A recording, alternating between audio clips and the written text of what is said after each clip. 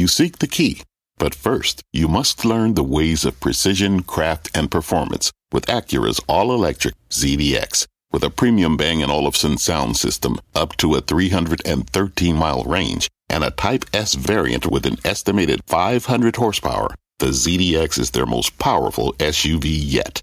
Unlock the energy when you visit Acura.com to order yours today.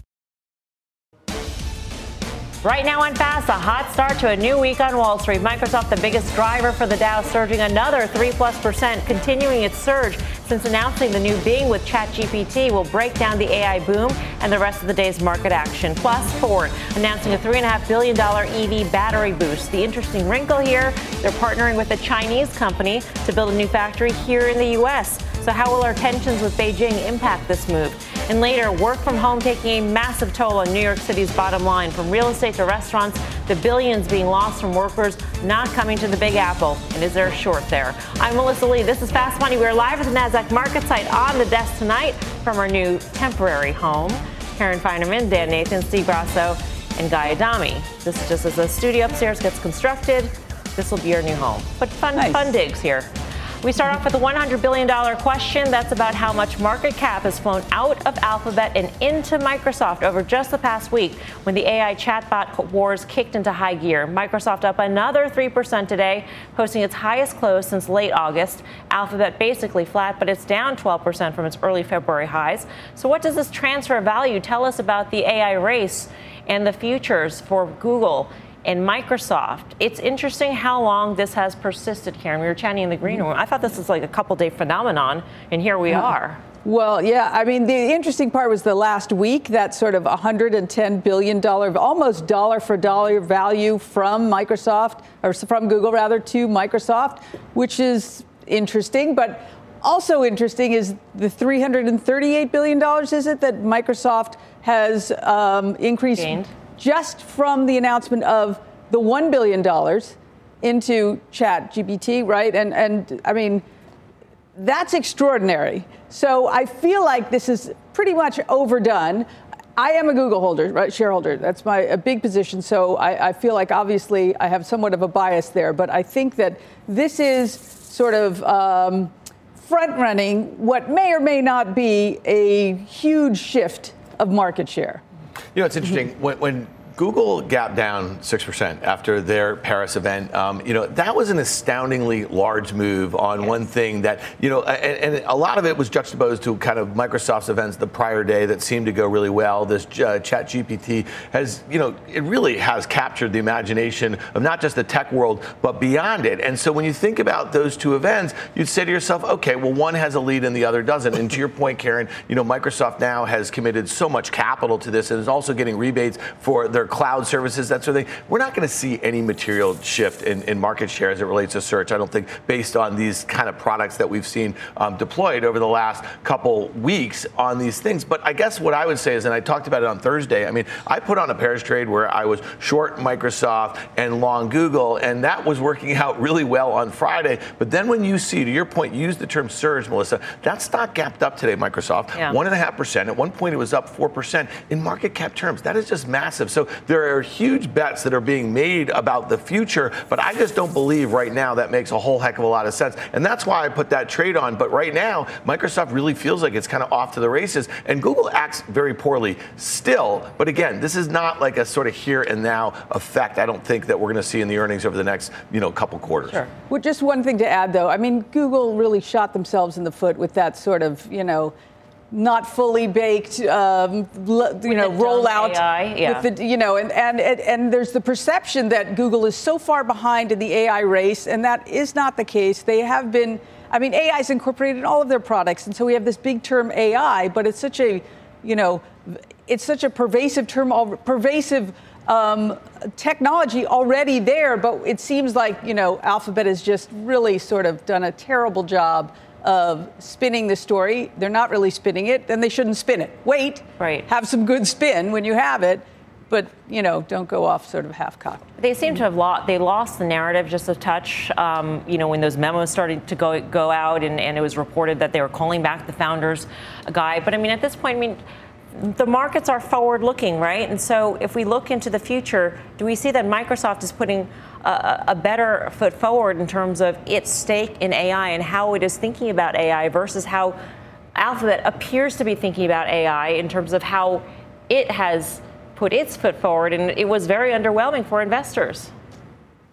Yeah, I mean, your point about them seemingly panicking by bringing back the founders, I think the market sort of seized upon that, and again, sold first, asked questions later.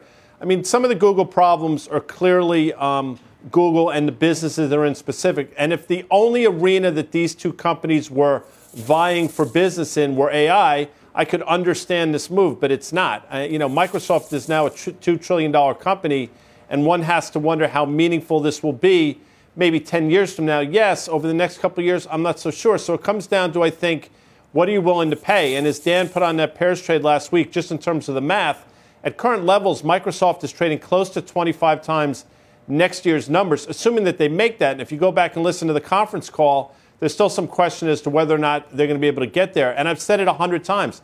I think Microsoft is one of the 5, if not 3 most important companies in the world.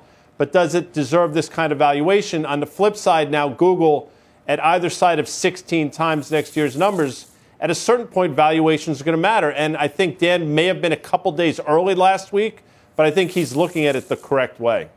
Right here, right now, Grasso, Alphabet or Microsoft? I knew you were coming with a would you rather here. So right here, right now, I would go with Alphabet, only because the damage, Karen said it's a little bit long in the tooth, or I'm paraphrasing, a little overdone. It hit its 50-day moving average, trade a little bit below 94.13 or thereabouts for its 50-day. I would like to play it from the standpoint of the stock that got hit the hardest off of this news. Both of them broke out to the upside from declining trend lines. Both of them did not have the same scenario after the fact. Google obviously broke down.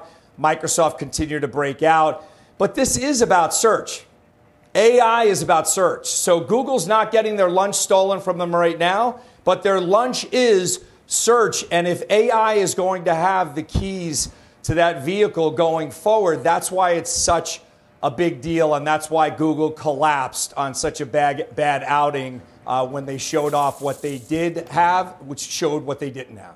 Yeah, and just to be really clear, I mean, right now, I think what investors are getting to see is how it applies to search. But if you look across both of these companies and their productivity tools, I mean, this is going to be a massive differentiator. And we know that, Microsoft is pushed to make, Office and those other tools into the cloud. That's where Google's have always been, right? And you already see it in a lot of their products. So to me, I think that this is going to be a multi-horse race. I just don't think that one of them are going to run away with it in 2023. And when you think about the way that Alphabet has actually been investing in this space in their own tools for probably a decade right now. I know that the Sundar Pichai, when he took over, he said this is going to be an AI first company, and they've been doing this in the background. Does it look a little panicky as they're just throwing $250 million at pre-revenue companies and trying to do this stuff? Maybe, but ultimately in the markets, this stuff works itself out. And to Guy's point, this is a $2 trillion company market cap versus a $1.2 trillion market company. They both have over $200 billion in revenues with north of 60% gross margins. It really is the fear of margin degradation in the search business that Google dominates right now. But I honestly think this is going to work itself out. I just want to correct something I said. I said $1 billion in ChatGPT. It was 1 originally and then 10. Nevertheless, 338 million on the 10 or 11, however. Good return. It's like a SPAC return. Right.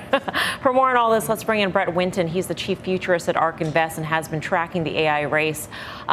Brett, great to have you with us. How should we think about this? Because right now we're thinking about the revenue impact, but in terms of long-term advantage, Google versus Microsoft, who has it?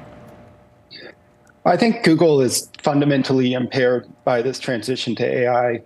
It's a classic innovator's dilemma story where they claim they have technology. They could do it if they wanted to, but the transition to AI really imperils both the cost structure of search and their ability to generate revenue off search. Their entire business model is built around taking people and delivering them to the next site. And these AI systems actually deliver answers to the end users. And so search as a way station to the rest of the internet, it's not going to persist as a typical user behavior over the course of this business cycle. Is this assessment made based almost solely on what Google unveiled last week? Or was this your thinking prior to and going into even that botched launch? Oh, yeah, it's independent of that botched launch. I think people inside Google will say, hey, we have like just as good AI as OpenAI, which is probably true. But their entire business structure revolves around this idea that people go to a site to go to another site to get to their answer. We think that text prompt AI-based tools are going to live inside of software. You're no longer going to go outside of Excel to Google search to look for a piece of data. That piece of data is going to be provided to you inside Excel. And so it'll cut Google search out of that entire user flow and extend that to any economic activity that an employee engages in. And so like the stages of grief for kind of Google shareholders is one, first stage, hey, this isn't going to matter. Second stage is, hey, actually, this will make search more costly to perform. Then the third stage is, hey, actually, this is going to impact the number of click-throughs we get from search because it's providing answers. But the fourth stage is, hey, actually, people aren't going to go to search at all. Traffic's going to fall off because the way in which we engage with the material of information on the internet is going to be changed by this. So we are making the point that there is almost a dollar for dollar transfer of market cap from Alphabet to Microsoft in just the past 1 week. Walk us through, if you will, what Microsoft has that you think is innovative, or maybe what they have isn't. And it just shows that Google's model is fragile and is vulnerable. Yeah, I think Google's model is fragile, and it doesn't necessarily accrue to Microsoft's benefit. I don't think a head-to-head competition between search engines is actually leading us to the winning strategy. Instead, you can imagine that maybe Google protects search by spending a lot more money on AI inferencing and potentially driving business towards NVIDIA as Microsoft tries to compete with them. It could be that Microsoft's strategy in launching Bing powered by AI is really just a way to collect data to monetize on the back end through their Office franchise and the way in which AI is going to build into the Office franchise. So I don't know that Microsoft is the natural winner here. It's much more clear that there will be a lot of money spent on AI investment, that the picks and shovels that provide for this kind of capability into software will be really well positioned. I think the analogy to the early internet is a good one, where early internet actually the winner was not the Amazons and the consumer-facing internet companies that we think of today. It was Cisco, which was providing all of the infrastructure that allowed people to get connected. Well, here, who's providing the infrastructure that allow these AI models to be changed? That's the chip companies, that is companies in the private space like Mosaic ML who are enabling enterprises to build these AI models for themselves. And so it's really interesting, and I think Google's very vulnerable. Fred, it's Karen. Thanks for being on. I agree with you on the picks and shovels concept, but getting back to the search concept, so it sounds like you must think then that even if Google retains share, or regardless of who gets share, that ultimately it will just be a less profitable business to be in search. What do you think is going to happen to those margins, if I'm right about what I think your theory is? Yeah, I think the cost to provide a search could massively compress margins. We think that it's roughly a penny and a half of revenue per Google search, and it might cost you a penny to run the AI model if you're running a large language model inference against that Google search. Well, that actually stacked on top of the other infrastructure of providing that search, that might eat all of the operating profit of a search if they're forced to do that. And so just from Google's perspective, going from a highly profitable business to a business that's marginally profitable is a big transformation for that company. And that's not even taking into account the potential revenue impact, the potential impact on traffic to search as a pattern for how people operate in the internet. So I think there's a lot of threat to that business model from here. When you think about, for Microsoft, the percentage of revenue that comes from search, how committed do you think that they will be to this business that is going to be very costly for them to scale it from 30 million users now in their Chat GPT that's enabled with Bing versus like really going head to head with Google? And that's where this may kind of run out of steam a little bit. Well, I think Microsoft, as an enterprise-facing company, actually has an advantaged position here. We think that AI is going to monetize through the enterprise first, and Microsoft could underwrite the search business as basically a loss leader in order to collect the data it needs to improve its AI capability in its Office suite software. I, as someone who uses Excel all the time, I'm looking forward to having an AI-powered Excel. And that AI-powered Excel is going to be better, and I'm going to pay more for it because of the data that Microsoft gets off of whatever happens with Bing. I don't think they're going to try to run Bing profitably because they have such a profitable Office productivity franchise that will be super powered by AI. Brett, thanks so much for joining us. It's great to get your perspective on this. My pleasure. Thanks for having me. Brett Winton of ARK Invest. Guy, it's interesting the way he poses it, that we're thinking strictly about Chat GPT-enabled Bing, but there's all other ways that AI will help Microsoft's business on the paying end when you're a paying customer for some of its productivity software. Tim would call that the flywheel effect. It makes a lot of sense without question, right? I mean, I understand the accretive nature it could have for Microsoft, but I also think we're probably a few years away from that at least. And in the meantime, this stock has gotten extraordinarily expensive in a very short period of time. You know, if we were tasked to talk about Microsoft 3 to 5 years from now, it might be a different conversation.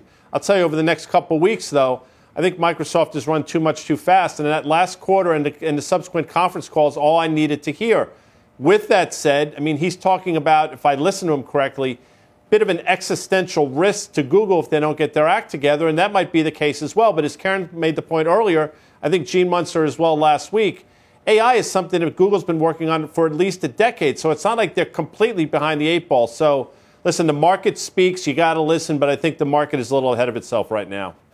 Coming up, we've got an earnings alert on Palantir. Shares are surging after reporting a beat on the top and bottom lines. We'll bring you the details in just a few, but next, Ford's EV ambitions are charging up.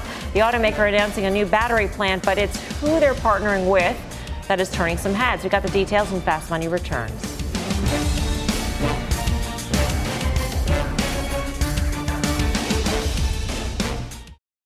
Hi, I'm Ben Rizzuto, wealth strategist at Janus Henderson Investors. Is a brighter future possible?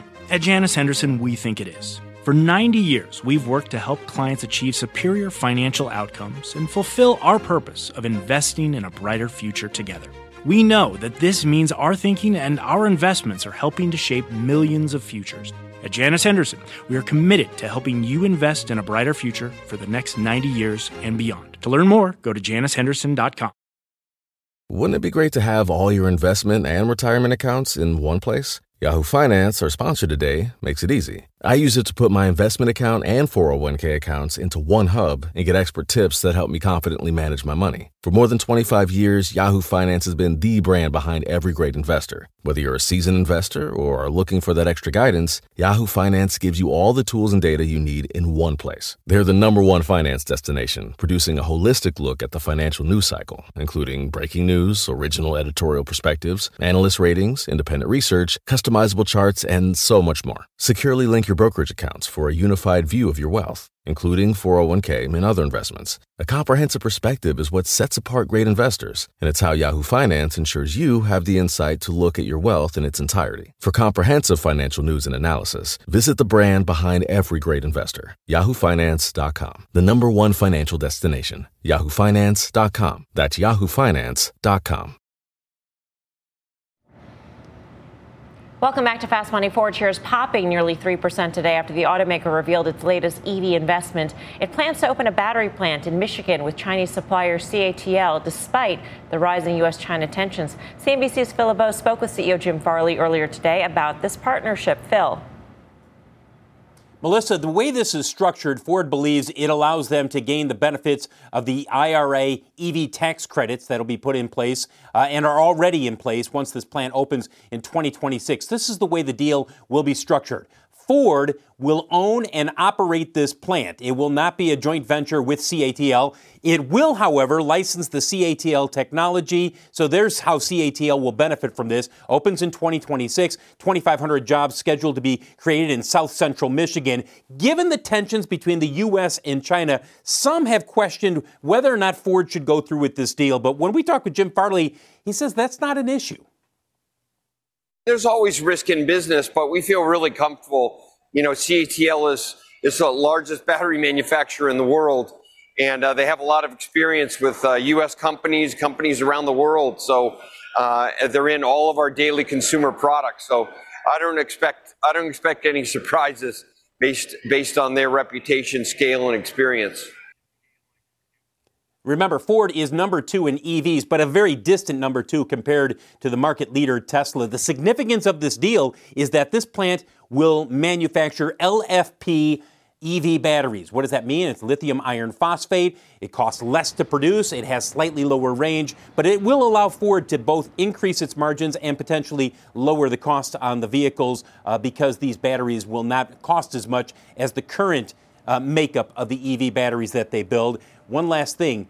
Bill Ford, chairman of the Ford Motor Company, was at the announcement today in Romulus, Michigan, where they talked about this plant. And he was asked, look, is Jim Farley still your man? Is he still the guy to turn around this company or fix this company after what happened in the fourth quarter? He said, yeah, I think he's doing a fantastic job and that he is focused, Jim Farley is focused on eliminating the inefficiencies that came out and were behind the company falling short of its profit targets for all of 2022. So that's the story with Ford, Melissa. And as you see, the shares getting a little bit of a pop today. Roughly, Phil, what is the differential in cost? I mean, will it cost that much less in terms of what they will make the battery for and what they give up on range? Yeah. Well, LFP batteries are about 15% less to produce than NCM, the other technology that the current makeup of the EV batteries that Ford uses right now. Overall, LFP batteries have a range that's probably about 15% less than the current makeup of or NCM batteries. But let's talk about this, Melissa. A lot of people sit there and they say, well, I want all 300 miles of range, if that's what a particular vehicle's range is. The reality is not everybody uses all of that. Remember, 80% of Americans drive less than 40 miles a day. So while you do want range, LFP is not going to give you so much less that you'd have to be going, wait a second, I'm making a huge sacrifice here. All right. Phil, thanks. Phil LeBeau. Steve Grasso, what do you make of this announcement? Yeah, I think obviously with recent events, Congress, it's going to be bipartisan. They're going to be laser focused on this. Not that the deal won't go through, but I think it's going to be met with a lot of headwinds. GM on the stock front, GM has outperformed Ford. The stocks look similar, but GM has definitely broken out recently out of their declining trend line. This is going to go a little bit of a way to helping Ford break out of their declining trend line, but the chart looks better to me on GM. On a year basis, the stock has outperformed Ford. I think it's still going to outperform Ford. I like their size and scale when it comes to their EV partnerships in this country and what they're doing. But obviously, that chart that Phil showed, Tesla's still king of the hill. There's still 2 other companies that are chasing them. But in that chase, I like GM better than Ford. There is a reason why Bill Ford was asked whether or not Chris Farley was your man, because of the execution issue from the latest quarter that they posted.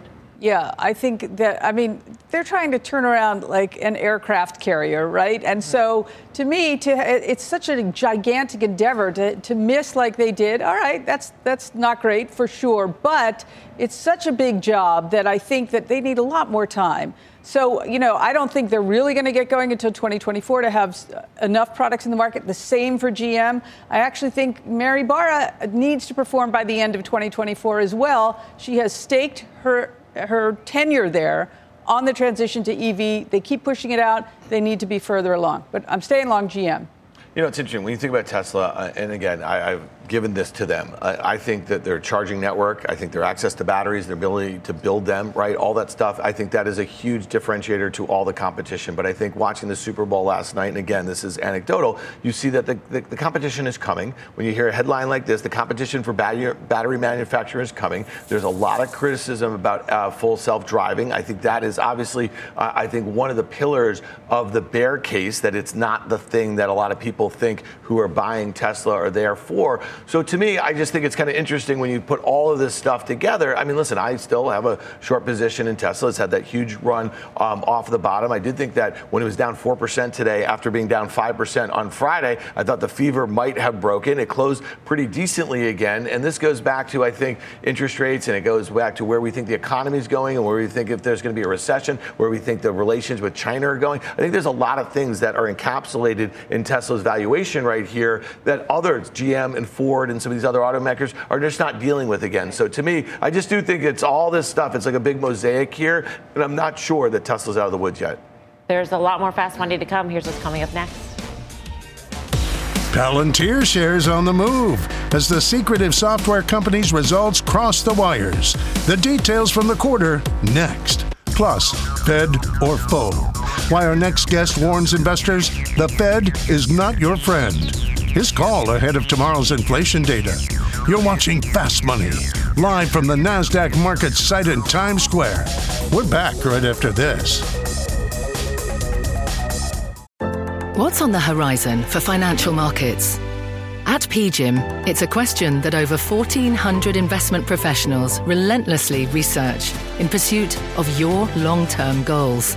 Specialized across asset classes, but united in collaboration, our teams provide global and local expertise. Our investments shape tomorrow, today. Pursue your tomorrow with PGIM, a leading global asset manager.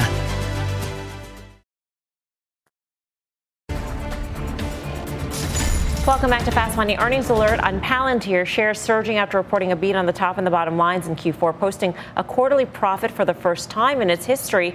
Frank Holland's got the latest from the earnings call. Frank. Yeah, just a short time on the call. CEO Alex Karp and other executives talking about the growth of their commercial business and also the growing interest in artificial intelligence, along with the growth of that U.S. commercial revenue and customers for Palantir. That appears to be what's moving this stock higher.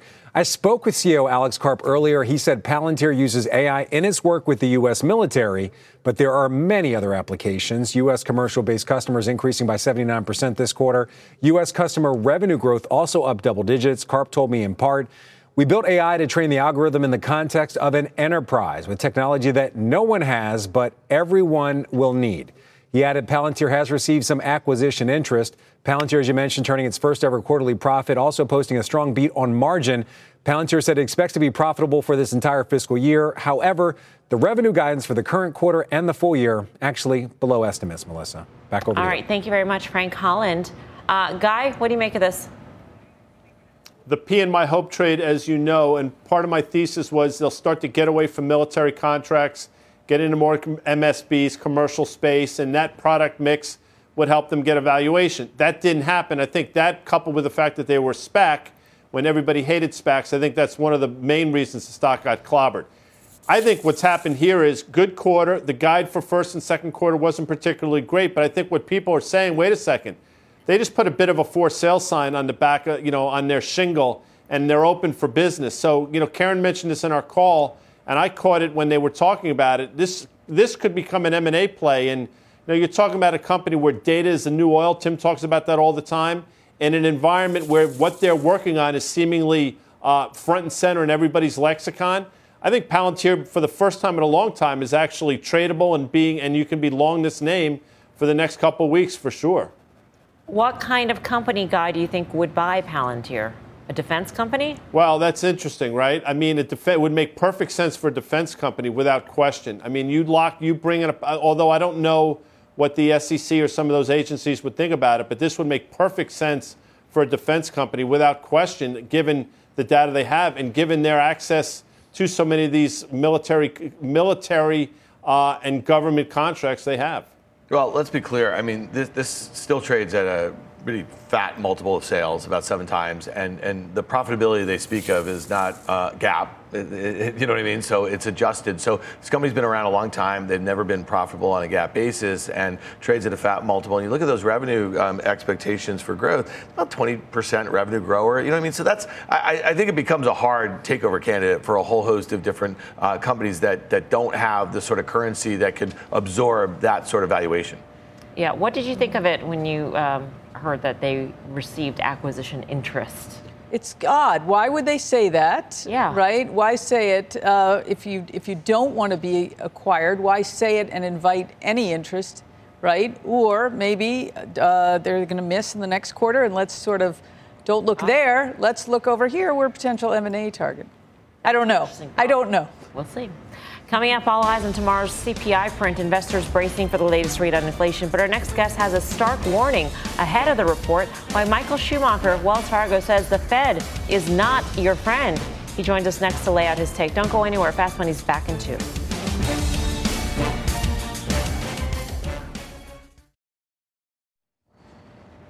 Welcome back to Fast Money. Another check in the markets today. Stocks rallying ahead of tomorrow's CPI report, with the Dow jumping 377 points, the S&P climbing more than 1%, and the Nasdaq leading the gains up nearly 1.5% and snapping a 3-day losing streak. Meantime, the yield on the 2-year hitting its highest level since November. The spread with the 10-year widening back to more than 80 basis points.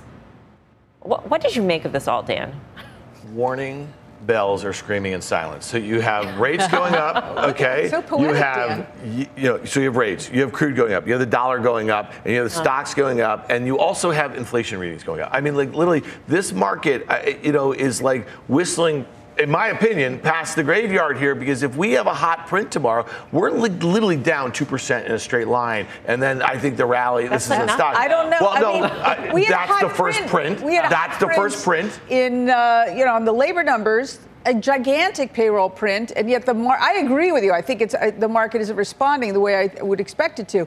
But it seems like they're saying, all right, no recession. And so the Fed, they've done most of their job. There won't be a recession, and that's good for stocks. That's, to me, the way the market's interpreting it. Or the number's cooler, and like, okay, good, now the Fed can ease. My only point is, at the lows in October and at the lows in December, the consensus was very clearly that we're going to have a recession, right? And now that's just shifted, okay? So we're not having a recession anymore. I don't know if you got that memo, okay? So we're not having a recession, and and that's the thing that makes me nervous right here about where we are with the S&P, and I think we could be back at 3,800 very quickly. All right, well, Wells Fargo is warning investors the Fed is not your friend ahead of tomorrow's data.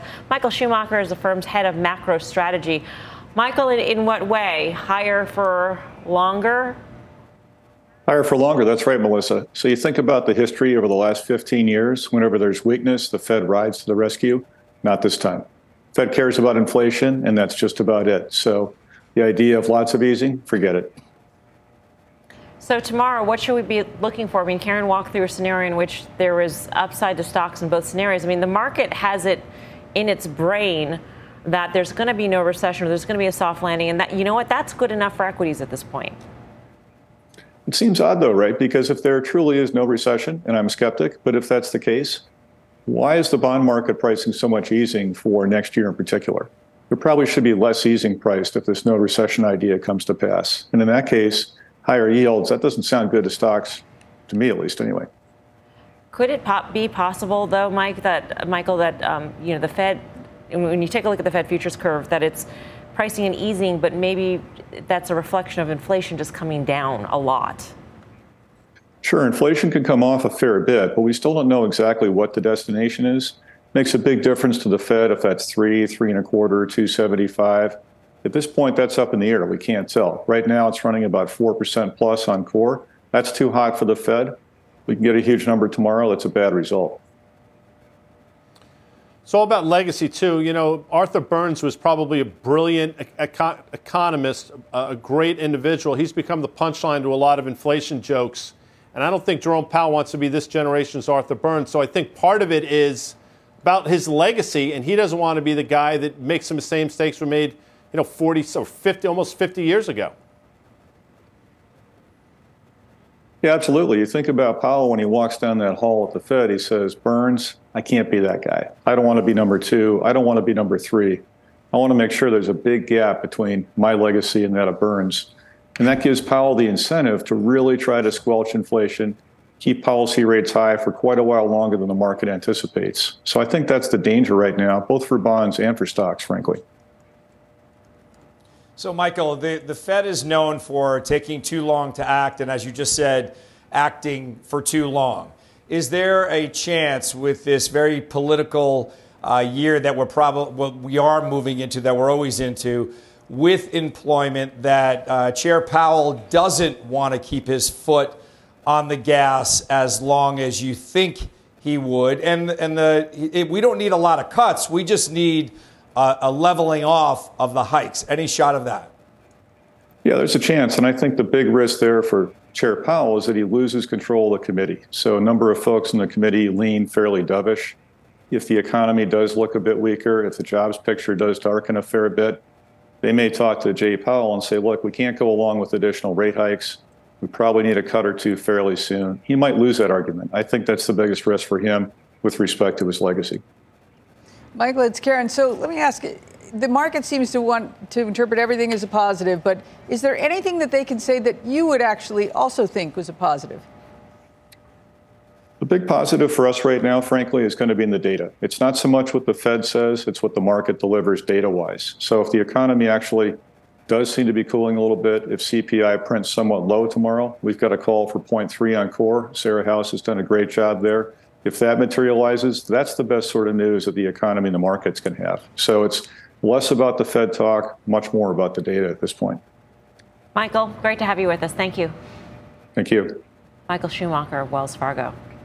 I think there was an interesting article in the Journal this morning talking about China and what don't hold your breath waiting for them to reflate the global economy. And I thought one of the interesting points there was that this is going to be a domestic consumption story over the next year or so. And this could be as our economy is slowing. When you think about the effects of that, if they have demand for the sorts of inflationary inputs like energy and industrial commodities, that could be inflationary over here. We have also unemployment at 53-year lows. That wage inflation, that has been really sticky. Now we're starting to see some layoffs, but it hasn't made its way through our economy really. So this could be like the perfect storm of stagflation. And it's not fear mongering or anything. This is just kind of picking it out, partially because the consensus, as I just said, has shifted so dramatically, so quickly, and the markets don't really seem to care about the data. And Michael just made a lot of good points. Like if we start to see weakening data, and that might give the Fed a little more room to say we're not going to be here for as high as long as you might think. But the market's not pricing that in right now, and that's the thing that concerns me.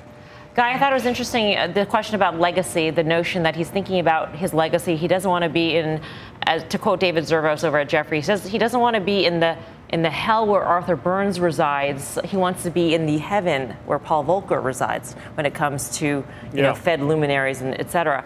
But there's a backstop, isn't there, though? I mean, if you're thinking that he's thinking about his legacy, he also doesn't want to be the guy to tip the economy into such a deep recession or tip the markets into a deep bear market, right?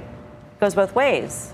Yeah, I mean, no, listen, without question, I'm sure, and you'll make fun of my age, but I guarantee there were a lot of people hating on Paul Volcker at the time, but history has treated him extraordinarily well. And if we had to endure some short-term pain on the way to being basically trying to be at least responsible once again, and be it so as it may, history has treated him extraordinarily kindly. And I think, I can't speak for Jerome Powell clearly, but I think you'd much rather endure the short-term pain, the person that, for a brief period of time tipped us into a slowdown, than be the person that had us in this quagmire of inflation because he didn't have the wherewithal to fight the good fight. And again, Arthur Burns, who I'd never met, obviously, I'm sure he's a lovely guy. The only reason people remember him is because he failed in the 1970s combating inflation. Coming up, Airbnb. Options traders aren't staying the night in shares of the vacation rental company, how they're trading the name ahead of earnings tomorrow. And during February, we are celebrating Black Heritage. Here's CNBC contributor Lo Tony. When I think about Black History Month, the name that really comes to mind for me is Reginald Lewis. He was so inspirational in my career in getting me excited to go out and conquer the world of finance. And the work that we're doing here at Plexo Capital, I hope will also empower others, or at least inspire others, to go create generational wealth.